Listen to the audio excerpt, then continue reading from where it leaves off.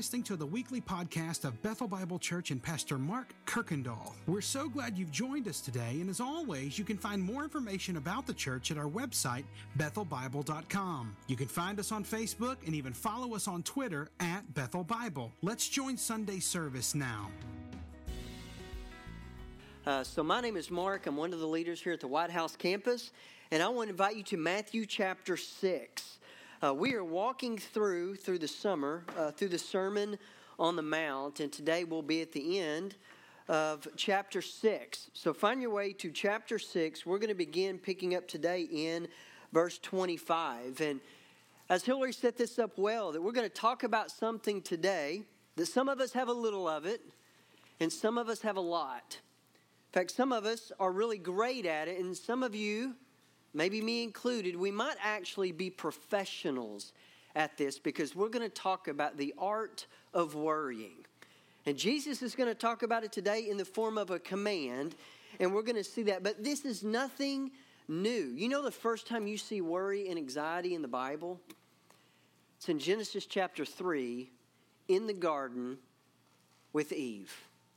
And we focus a lot about her disobedience, where God tells them what to do, and she disobeys, and she takes the fruit, and she eats it, and she disobeys. But before that, you know what happens? You actually see worry, and you see anxiety. Because Satan gets her to believe that God is holding out on her. And in that moment, when she chooses not to trust God at His word, she then disobeys. But then you add thousands of years. 60 years ago. So Paul told us he was alive at this time. In 1961, Time magazine, on the front cover of their magazine, published this. It was Anxiety in America, Guilt and Anxiety. 60 years ago, this is what they broke. The breakdown of faith in God, coupled with accelerated pace and high tension of life, have produced intense anxiety in many millions of people. So much so, in fact, that it would be correct to call worry one of the most widespread and debilitating ailments of our time. So now add 60 more years, more breakdown of faith in God, a faster paced life, even higher tensions. This is not something that we've gotten better at, and this is not something that is going away. But some, we're going to see, this is a very obvious issue, but I know this among us. You're going to see this and you're going to hear this today, and we're going to have a wide spectrum on how we're going to receive Jesus' words this morning. Because there are a few on one end. You are the happy-go-lucky. Things don't really get to you. You're the ones that just go with the flow. You don't think much about the future things or worry about it. Things always are going to work out. Anxiety, worry, these are not major issues. And you're going to hear this today and you're going to be delighted. Man, you're going to think, I knew it. All those uptight people. See, Jesus is telling me I've got this right. Maybe a few of you are on that end. Then there's the other end. The other end of this spectrum of people, you are high-strung. We're always on edge. The smallest things that don't go well according to plan can get to us. It doesn't take much to kind of send us into a tailspin of anxiety and worry. In fact, you have a list of things to worry about. And then you even get worried when you don't have anything to worry about. And you create scenarios in our heads of things that could happen, and we worry about them. And you're going to hear this today. And I think there's going to be a lot of conviction because it's going to feel like Jesus is talking directly to you. Now, I'm not going to tell you where I'm on the spectrum, but you can probably figure out. But I know we're going to hear these words and respond differently together. So let's hear them read this morning, and then we will walk through Jesus' words through Matthew to us about worry. Beginning in verse 25. It says, "Therefore I tell you, do not be anxious about your life, what you will eat or what you will drink, nor about your body, nor what you will put on. Is not life more than food and the body more than clothing? Look at the birds into the air. They neither sow nor reap nor gather into barns, and yet your heavenly Father feeds them. Are you no more value than they? And which of you, by being anxious, can add a single hour to his span of life? And why are you anxious about clothing? Consider the lilies of the field, how they grow. They neither toil nor spin. Yet I tell you that even Solomon in all of his glory was not arrayed like one of these. But if God so clothes the grass of the field, which today is alive and tomorrow is thrown into the oven, will he not much more clothe you, O you of little faith? Therefore, do not be anxious, saying, what shall we eat, or what shall we drink, or what shall we wear? For the Gentiles, they seek after all these things. And your heavenly Father knows that you need them all. But seek first the kingdom of God and his righteousness, and all these things will be added to you. Therefore, do not be anxious about tomorrow, for tomorrow will be anxious for itself. Sufficient for the day its own trouble.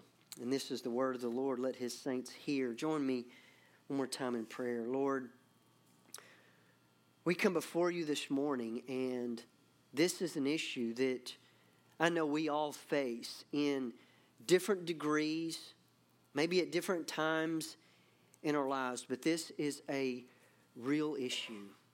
Some of us may not struggle much, and some of us are in this place that it seems like it is almost paralyzing because of the anxiety and the worry that we live with. But Father, would you speak to us today? Would you give us hope? Lord, would you show us the cure of how we can live lives free of this? I ask all this in Jesus' name and by the power of your Spirit. Amen. All right, so look back at the beginning of Matthew chapter 6, verse 25. And we're just going to walk through this and see what Jesus says. He begins by saying, therefore, I tell you. And we need to talk a little bit about context because he says, for this reason. But he doesn't explicitly say what that reason is. There's a couple of options that you have to choose from this morning. One, it could be this. Last week, we talked about setting up or storing up treasures in heaven, of hoarding wealth. Therefore, these next verses, he could be saying, for this reason I tell you, it's not so much the pursuit of all the riches, but our excessive worry over all of them. So one may not be guilty of hoarding wealth, but others may be guilty of worrying about it. So option number one. Option number two is, last week, Jesus could be focusing on people that have much.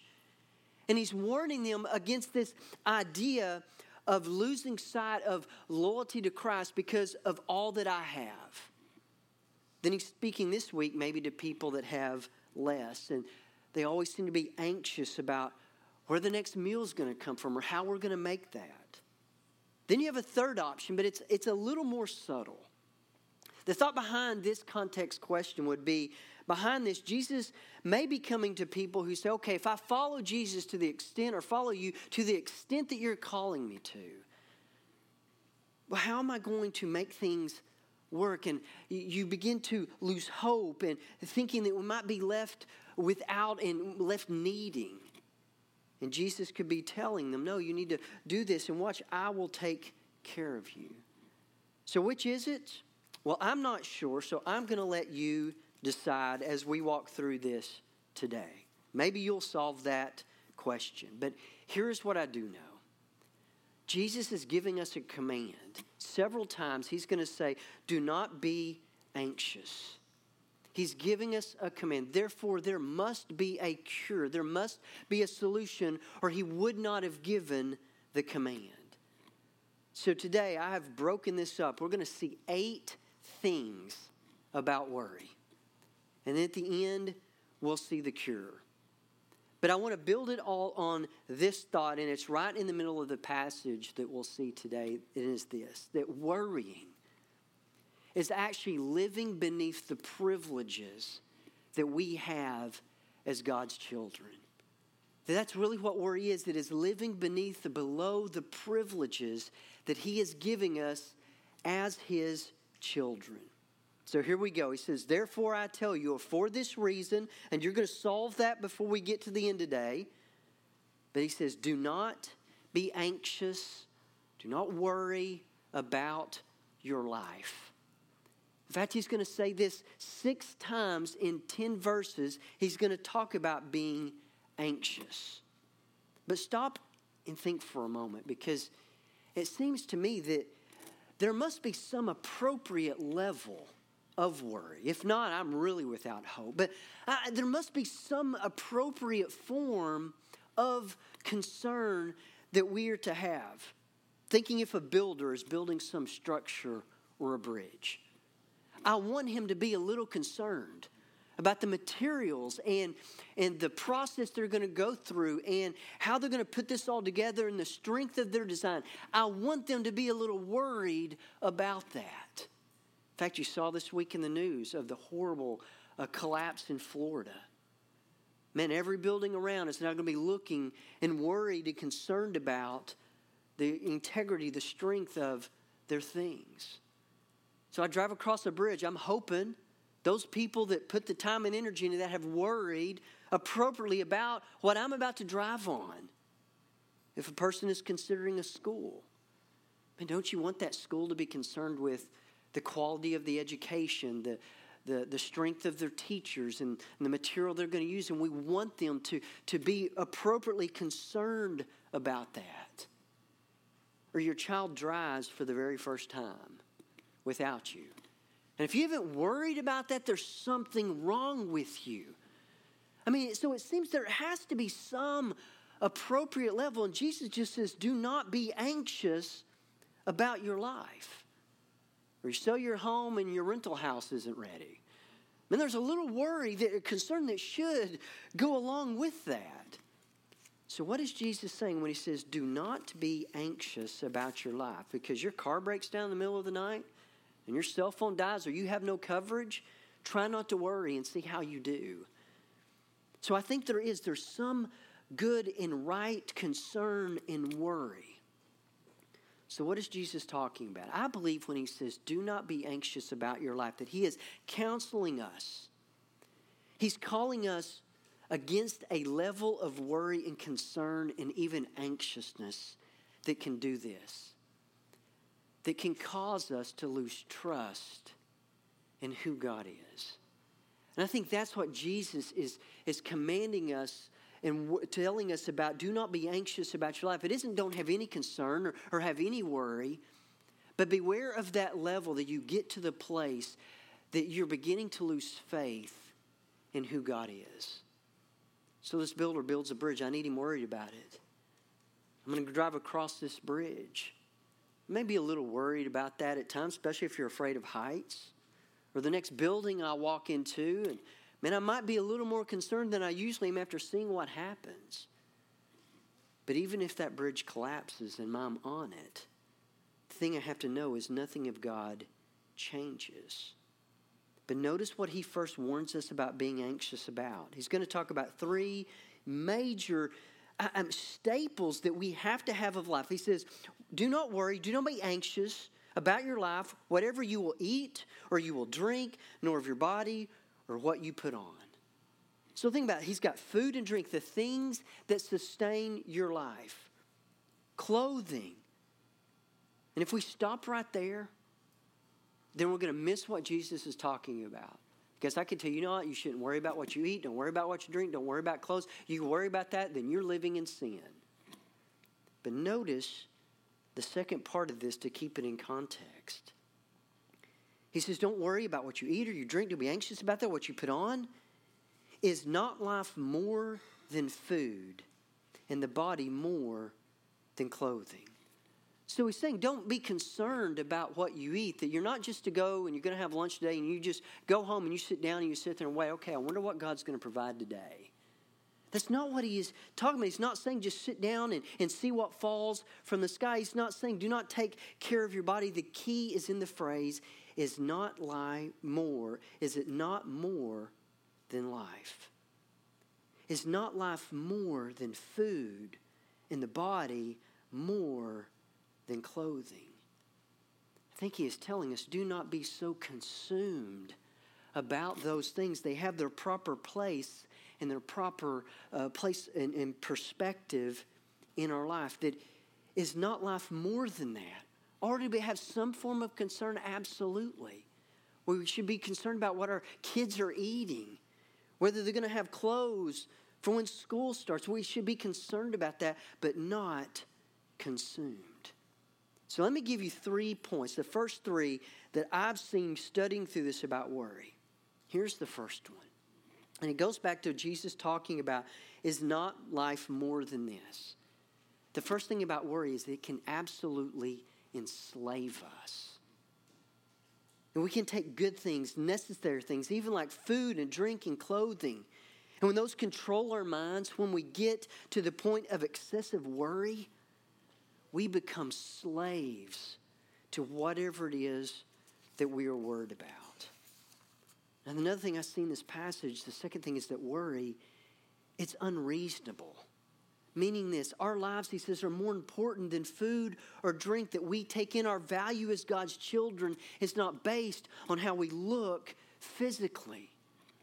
That it's unreasonable. The third one is this, that worry doubles our troubles. That worry causes us to actually experience the trouble, the pain, twice. Once in our minds we worry about it, then if it does happen, then we go through that again. That worry actually doubles our trouble.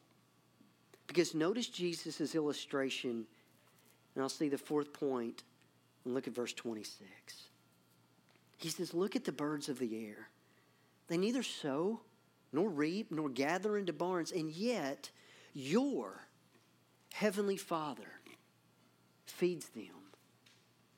Are you not of more value than they are? And so he takes birds that demonstrate God's care.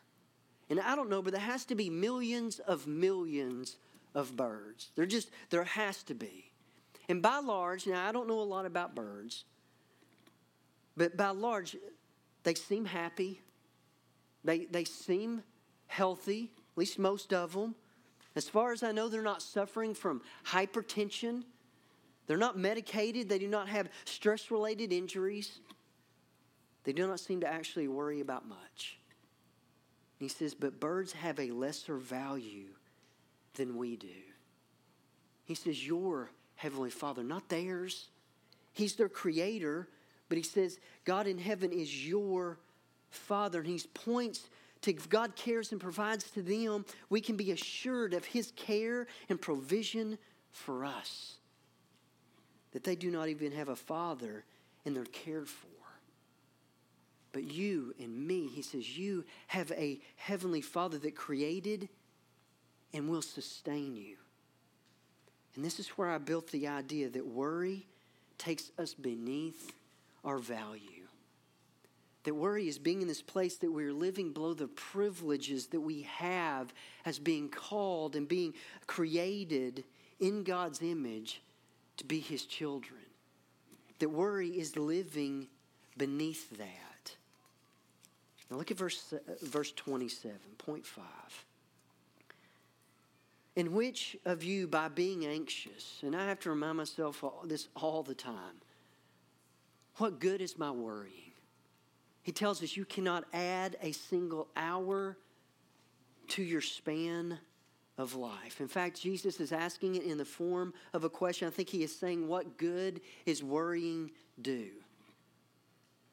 And in fact, it only doubles our problem. Point 5, I would say this, worry is unproductive. That worry does nothing. It cannot add any time to our lives. In fact, it only makes the time probably we have more miserable. So what Jesus is going to now do, he's going to circle back to the same 3 categories in verse 28, and he'll kind of complete this thought with a question in verse 30. And at first it seems a little harsh, because notice what he says. And why are you so anxious about clothing? Look at the lilies, consider them, those of the field, how they grow and how they never toil nor spin. Yet I tell you, even Solomon in all of his glory was not arrayed like one of these. But if God so clothes the grass of the field, which today is alive and tomorrow is thrown into the oven, will he not much more clothe you? And then he says, O you of little faith. So he uses the flowers and all of their beauty to paint this picture that we can get so consumed with something like clothing that Jesus is saying this is a display of your faith. So point 6, I would say it this way: worry is built on unbelief. And I know we don't like to face that, but ultimately worrying, it's an expression of a lack of faith in the character of God. That's ultimately what worry is. That when we worry, we are doubting his goodness. We don't believe God wants to help us. I've felt that way.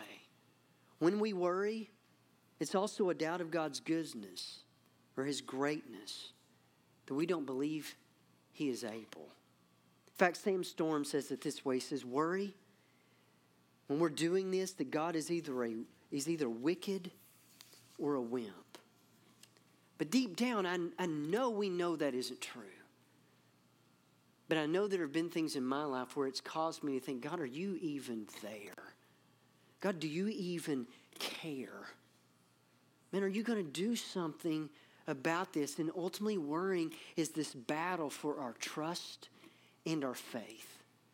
And we see it all the way in the very beginning in Genesis 3. When the fall happened, that's what was going. It was a battle for her trust and her faith and who God is and what he has promised. And then sin enters the world through the disobedience. But you see, it begins with worrying, because worrying is a battle for our faith and trust. So look at verse 31. He then says again, he repeats, therefore, because of this, do not be anxious, saying whatever you eat or whatever you drink or whatever you wear. Notice what this is actually saying about this, because look at verse 32. When we do, for the Gentiles seek after all these things, and there it is again, your heavenly Father knows that you need them all. And when he's describing them as Gentiles, it's this word that means pagan. And it's describing someone that doesn't know God. And he says when we are worrying, we are living as if we don't know him. So point number 7 about worry, I'd say this, that worry is to behave as a spiritual orphan. That's what we're doing. We're living like the pagans. We're living like the Gentiles. We're living as if we don't even know God. And he says, after all these things, notice the Father knows what you need. He knows that you need them all. So for the last point, number 8, I said this: worry is unnecessary. That there is never, has been, nor will there be a need in your life, in my life, that God doesn't already know about. There'll never be one. But I know it doesn't always seem like that's reality. Man, there have been times I have made myself physically ill over worrying. And I've seen it in places, and we've all asked this question, does God even know what's going on? Does he really care? And Jesus wants us to know the answer is always yes. He always does.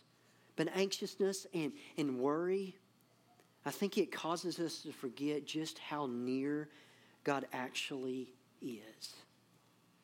And I know hearing this a lot of times, man, it all sounds great. Yeah, I need a little bit more of this. I need to do that a little bit differently. It all sounds logical. It all sounds right. It all sounds true. But then things happen.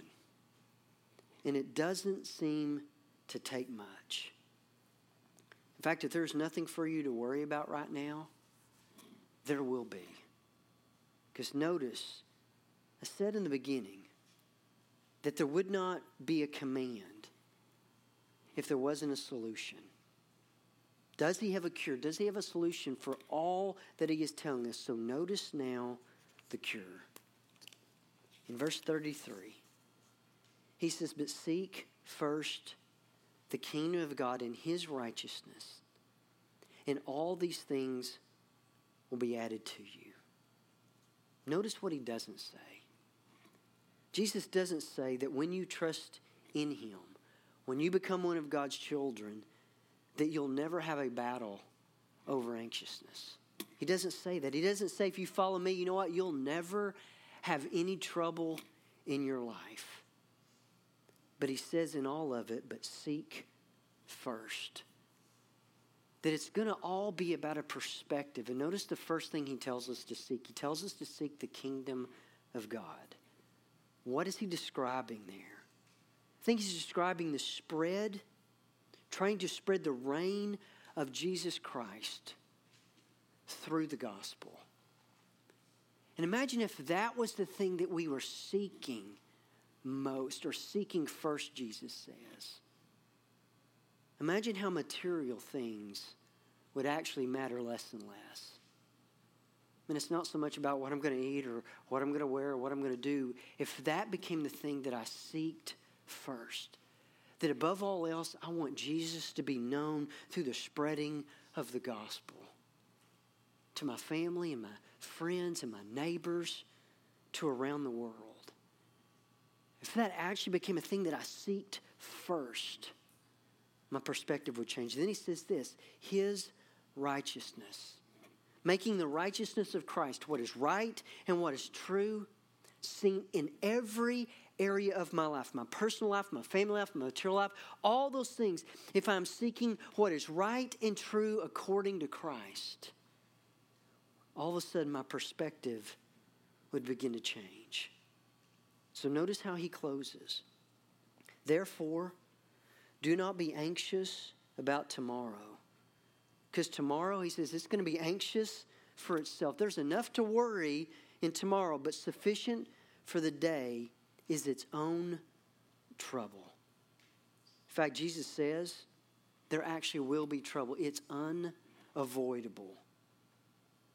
But it's what we're going to do when the trouble or the problems or the pain comes. In fact, George MacDonald said it this way. He says, no one ever sank under the burden of today. It is when tomorrow's burden is added to the burden of today that the weight is more than anyone can bear. And so I know this, we cannot stop the trouble, the pain, the discomfort, whatever it is, we cannot stop that from coming. But when trouble comes, we can't even stop those thoughts that come into our head, those feelings that we have, those moments of doubt and worry. We cannot stop them from coming. In fact, I believe it was Martin Luther once said that you can't stop a bird from flying over your head, but you don't have to let it build a nest in your hair. And I think it's the same with worry. We cannot stop the thoughts and the feelings from coming. We can't do that. We are not mentally strong enough for that to happen. It's going to. But it's what do we do when they come? So what is the solution? What is the cure? The only way for worry to be defeated in our lives is for Christ, through the Holy Spirit, to change our attitudes and our focus. And I think that's what he's getting at when he says, when you seek these things, your attitudes will change and your focus will change. And when our attitudes and our focus is changed, do you know how that happens? There's only one way I've seen it happen in my life. Is I can't stop the feelings, I can't stop the emotions, I can't stop the thoughts from coming. But the only way for that attitude and that focus to change in my life is a massive assault of biblical truth. And that happened in our family just this week. There were things that came, and man, here came the thoughts, here came the feelings, here came the emotions. And all of a sudden, we just began opening God's Word. Marla was sitting on the couch, and she just sat for several moments just working through some things. So I went back this week, and I wrote down just a few. When you worry about what people might do to you. Romans 8:31 says, if God is for us, who can be against us? If you ever worry about being too weak, 2 Corinthians 12:9 says, my grace is sufficient for you, for power is perfected in weakness. Do you have any future decisions that you're worried about? Psalm 32:8 tells us, I will instruct you and I will teach you in the way that you should go. I will counsel you with my eye upon you. Have you ever worried about God? Will He actually fulfill His promise?